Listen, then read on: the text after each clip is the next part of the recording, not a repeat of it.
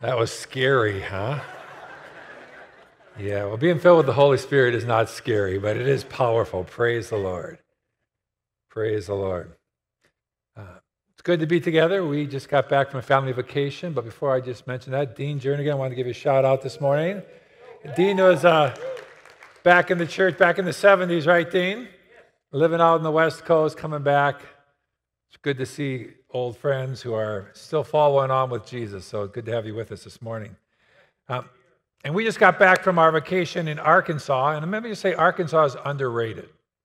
You know, whoever vacations in Arkansas, I don't know, but it is a beautiful state.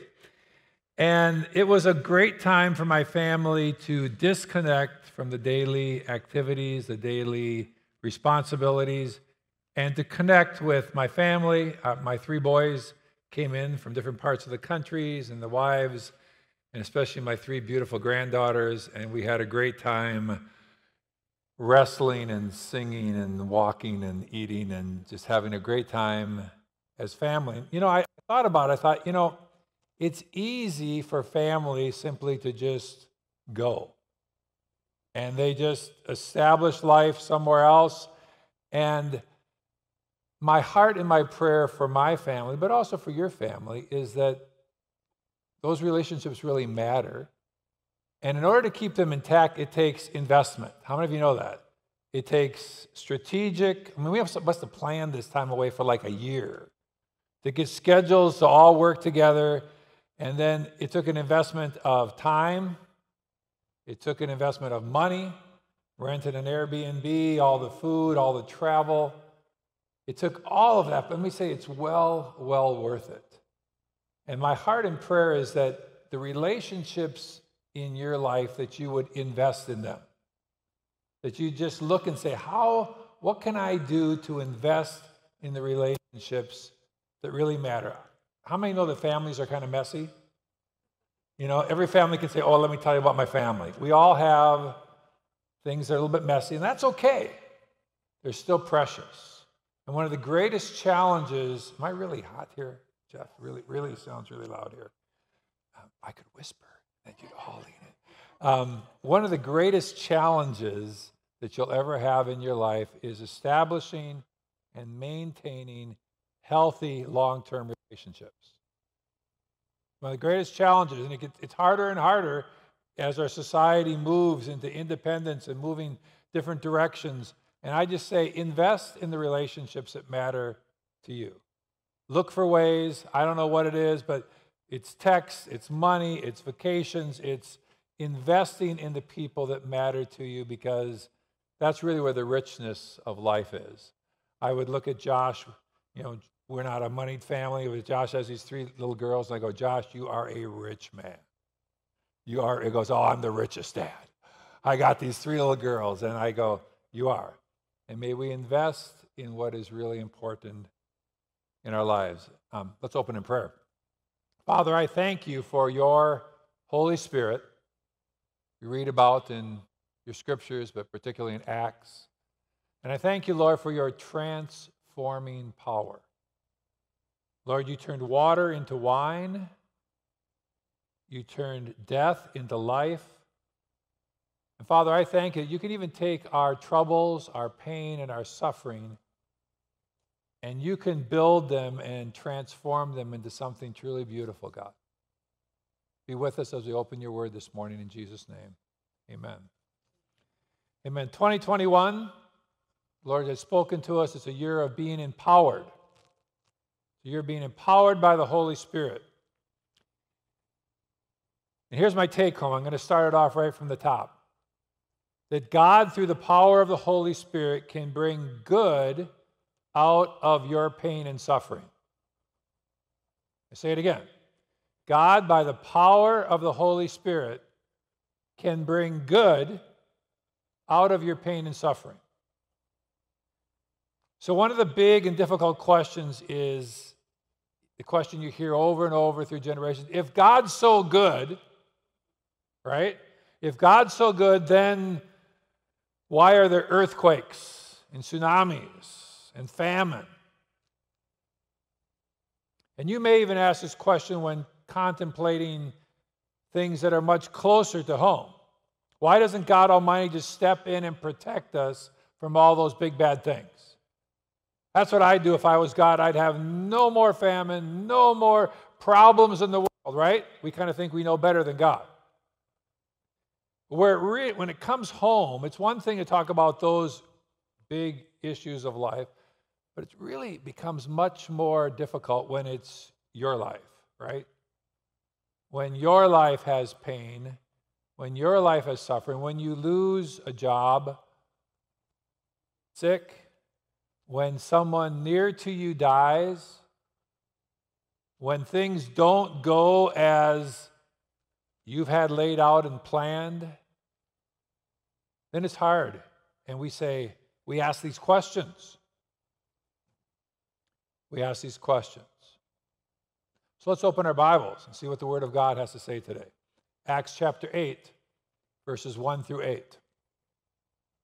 Acts chapter 8. I'm going to start one verse earlier, just in context here. End of chapter 7. We've just read about, 2 weeks ago, we talked about the stoning of the Apostle Stephen. And we read in end of 7, and the witnesses laid down their garments at the feet of a young man named Saul, later known as Paul, but here he's named Saul. And Saul approved of Stephen's execution. He was a part of it. He was complicit. And there arose on that day a great persecution. Say that with me. Great persecution. Great persecution against the church in Jerusalem, and they were all scattered throughout the regions of Judea and Samaria, except the apostles. Devout men buried him and made great lamentation over him. But Saul was ravaging the church. And entering house after house, he dragged off men and women and committed them to prison.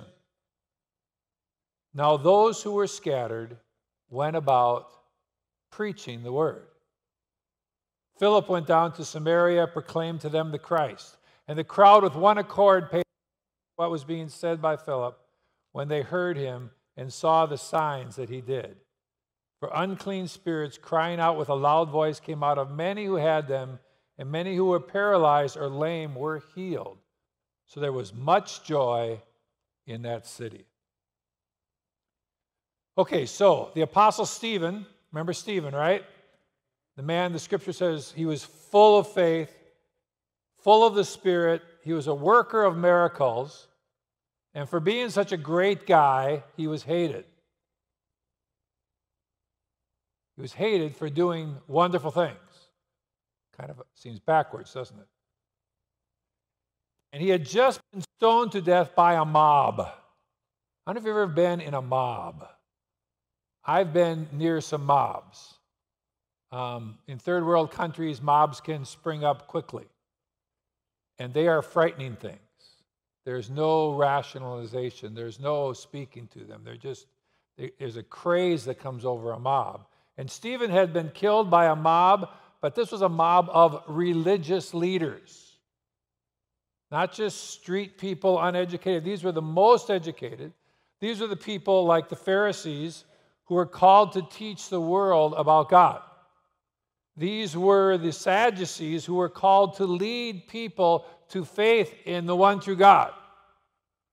This was the Sanhedrin, which was the Jewish council.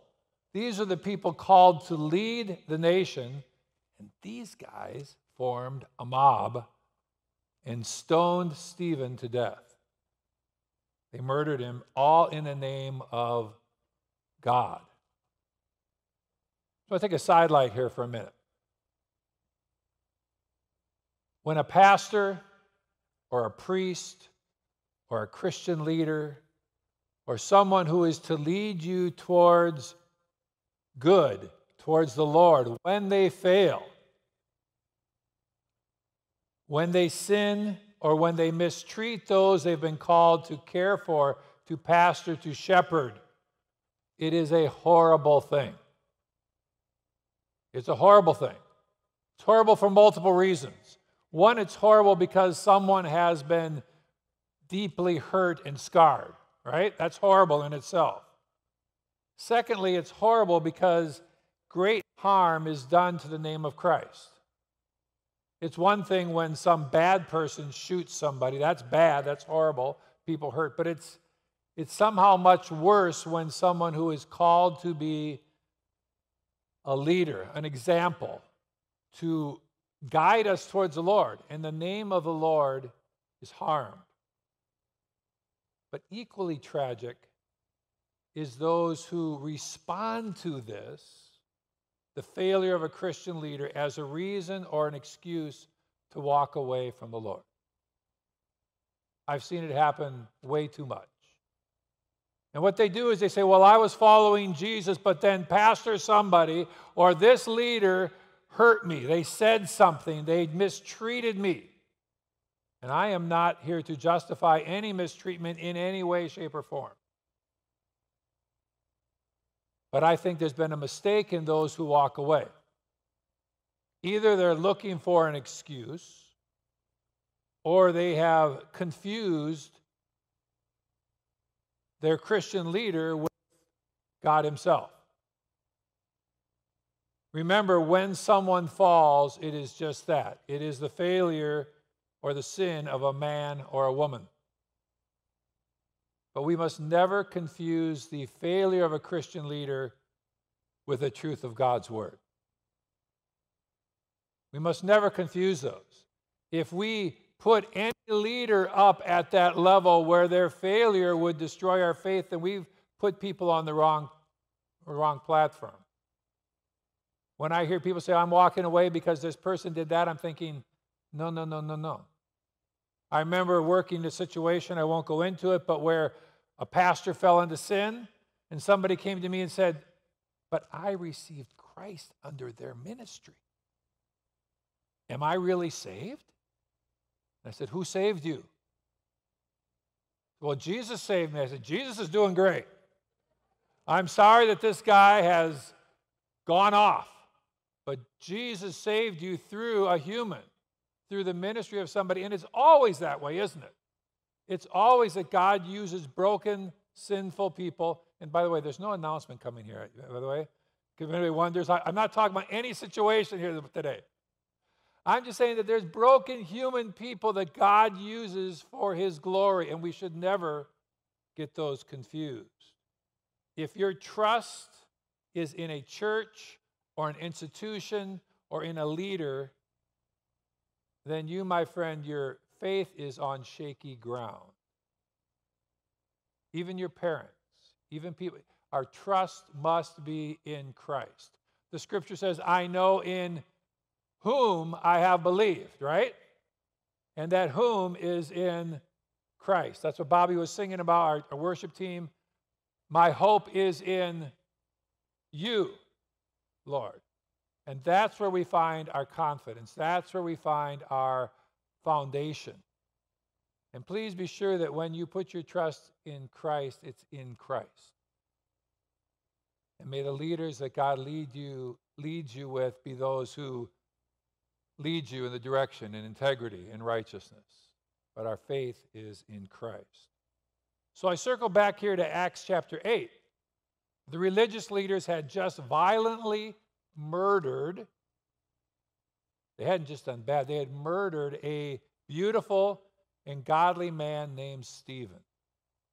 I can't think of a thing they could have done more harmful, more sinful. And how did the new believers, you got to remember, this is a church of 5,000 new believers, right? Nobody's been in the faith for 30, 40 years. These are new believers. How did they respond to this horrible sin? Did they shake their fist at heaven? Did they take Job's wife's advice? Just curse God and die. Or did they accuse God of being unfair and unloving? Did they turn their backs on God and walk away and say, if this is how God's going to treat his leadership, then I'm out? But they didn't do any of that. Let's see what they did. The first thing they did after Stephen was stoned to death is they grieved. They grieved. It says in verse 2, devout men buried Stephen and made great lamentation over him. You ever been around great lamentation? Like, I was in some funerals where there's great lamentation, weeping and wailing loudly. It's quite an experience to be in those situations. And the Jews have never been known as being shy.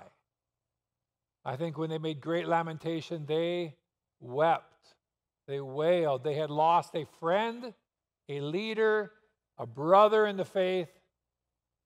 And you know that the Jews prohibited other Jews from mourning the death of a heretic or a blasphemer.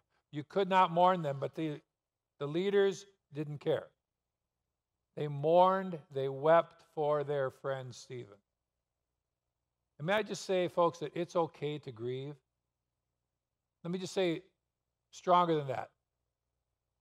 There are times where it's right to grieve, where it's good to grieve. It's necessary to grieve. It doesn't make you less Christian to grieve the loss of someone you dearly love. We want that. Our faith is very real. And when something really painful happens, it's okay to grieve. It's okay to miss. And to me, when I grieve things, it's normally because I've really lost someone that I love deeply. I hope my grief wouldn't be over an object that is lost. If I lose a car, it's a car, right? You lose something, you don't want to grieve over the loss of an item. But people matter. And when we've lost people who are very dear to us, grieving is part of our walk through this life. But the scripture says we grieve, but not as those who have no hope. So they grieved, but they didn't stay in their grief. What's interesting, in this situation, what was the second thing they did? The church was being ravaged, and they scattered. They fled. They ran for their lives. Now, some Christians would say, well, they shouldn't have done that. They should have just trusted God and stayed in Jerusalem. But I think there's times to use our heads. What do you think? If somebody walks in this church with a gun, folks, there are doors here and there. Run. Get out. That's just called good common sense. And the church was being ravaged by Saul, and they fled. They fled. See what was happening here? The church was under siege. Saul, who later became Paul, was hunting down those who were followers of Christ. I can't imagine a more difficult time in life than if some people were out there hunting us down. Authorized, stamped, approved to hunt down the people of this church or any church. It would be terrifying. Paul was hunting them down and dragging them out into prison, men, women, and children, many or most who were beaten, tortured, and put to death. Stephen was the first martyr, but he was certainly not the last. Many, many more were martyred for their faith in Christ. And just imagine, we sometimes put people up in these super spiritual realms, but imagine the fear that these people would have had. If you don't know who's coming to your house today to drag you off and throw you into prison, there would be great fear. And so they, in the cover of night most likely, or whenever, they got up and they fled. It says in verse 1, they were all scattered throughout the regions of Judea and Samaria. So Philip went to Samaria, and others went to Judea. And Acts 11:19 says, some who were persecuted traveled to Phoenicia, Cyprus, and Antioch.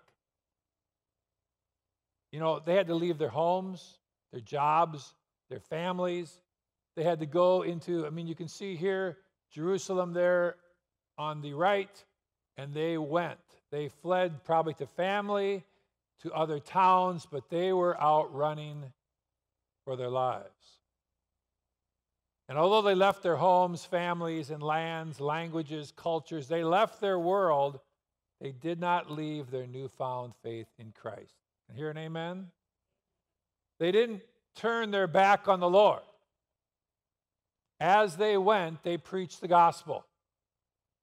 And the word of God was preached throughout the world. The gospel, the good news, went to lands far away. And I just can't help but hear the words of Christ. And even the towns it mentions in the scripture. The words of Christ in Acts 1:8. And you will be my witnesses in Jerusalem, Judea, Samaria, and to the ends of the earth. This was their command. This is where you're going to go preach the gospel. And Christ had told them this for many reasons, many of them seemingly good reasons. They were told to go, and they stayed. It's hard to go. A lot of reasons for us to stay where we are. But they were called to go, and they stayed until what? Until persecution hit. And then their motivation became much greater. And they went to where? Some stayed in Jerusalem, but most went to Judea, Samaria, and to the ends of the earth. And the word of God was fulfilled. So some would look at this, say, okay, Jesus said they were going to go. They didn't go. So God sent persecution. Some would say this. God had Stephen stoned, people dragged out of their homes, people imprisoned, people murdered. He made it really hot so that they would go, so that the gospel would expand. Some would say God designed and orchestrated all this pain and suffering so that the word of God would spread throughout the world. But I wouldn't really see it that way. Some would. We get to heaven, we'll figure it all out, right? But that's not just the way that I see it. I don't think that's the way the scripture teaches it. What I do see is that God does not protect us from all pain and suffering. You learn that in your walk with Christ? You don't come to Christ and everything goes perfectly well in all areas of your life for the rest of your life. John 16:33, words of Christ. In this world you will have tribulation. The promise, hallelujah. Tribulation. 1 Peter 4:12, beloved, don't be surprised when at the fiery trial when it comes upon you, as if something strange were happening to you. That's a part of our life. Sometimes harder than at other times.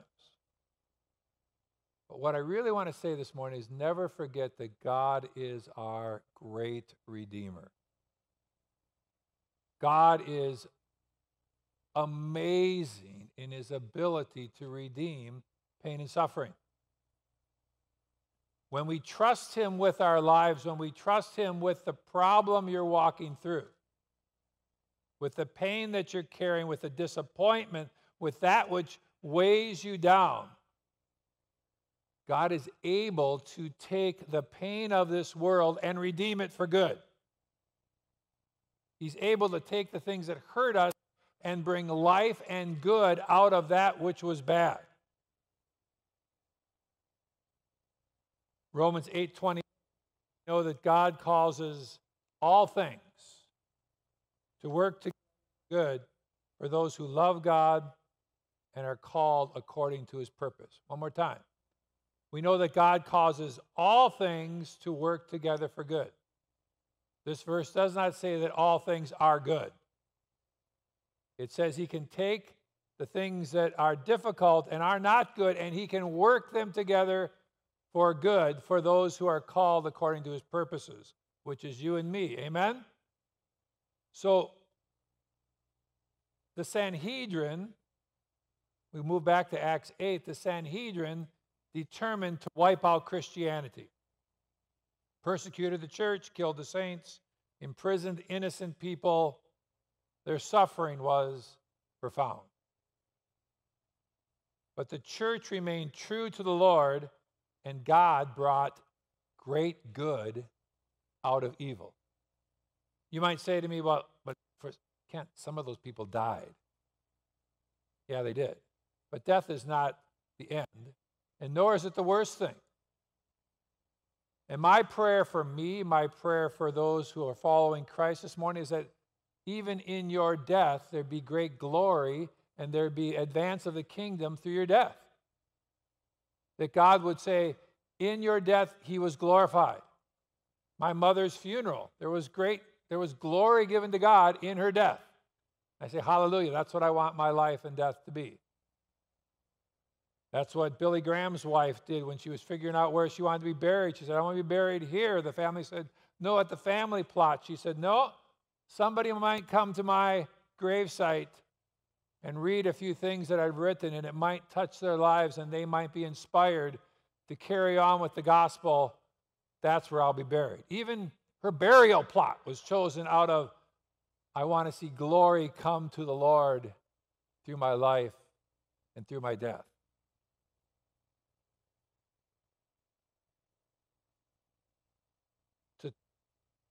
One of the fathers of the church, Tertullian, said the blood of the martyrs became the seed of the church. A good way to see it.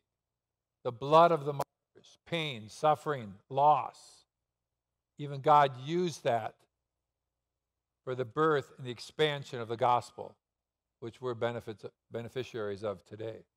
I want the worship team to come on back up. Really, the message is pretty simple today. Acts 8 gives us a very clear story of great pain and suffering and how God transformed it for tremendous glory and tremendous blessing. I just want to bring it home as we close this morning and say, what is that difficult thing in your life? Is it a sickness? Is it a broken relationship? Is it a difficult family situation? Financial difficulty? I'm sure the list goes on and on.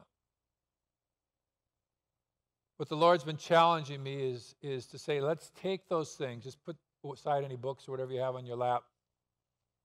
And would you be willing with me today to just put your hands before you and say, I give you that which pains me, that which has hurt me. Maybe God's disappointed you. Can you give that back over to the Lord? I think as we bring our pain, our reality, our grief,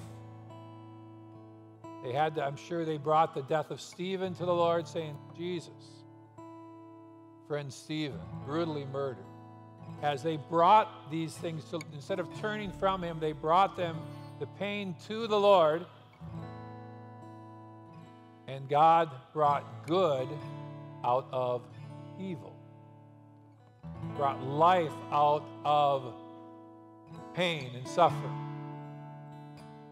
And when we do that, I think it's such a great way to just wage spiritual warfare against the powers, the enemy powers that would come to destroy us. Went to destroy Jesus, and out of that evil destruction, crucifixion of Jesus, life and salvation comes to the world. And that's a good model for us. And I just say, what is it that we need to bring to the Lord this morning? Just hold that in your hand before the Lord this morning. I want to pray for us.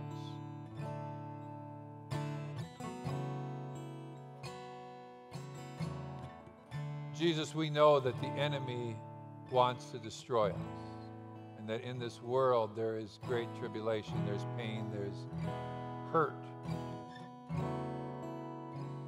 Just through walking through this world, or through people that have hurt us, that things that have harmed our souls. But Father, we thank you that you are greater. That, Father, greater is he that is in me, in us, than he that's in the world. So, Father, we take that which has been meant to destroy us and we bring it to you this morning. We take that in which we're disappointed and hurt, and we present that to you, Lord, in faith, saying that, Lord, we look to you. We say that you are greater, and we ask, God, that by your word that you would transform those things for your glory. That, Father, you would bring good out of evil. That you would bring life out of death. That you would bring salvation out of those who are lost. That you would bring healing out of sickness. That, Father, as we see beauty for ashes, Lord, we'll give you all the glory. We'll give you all the praise. So, Father, we take those things and we just lift them up to you, God. We thank you, God, that as we trust in you, your transforming power is released to change things in our lives, God.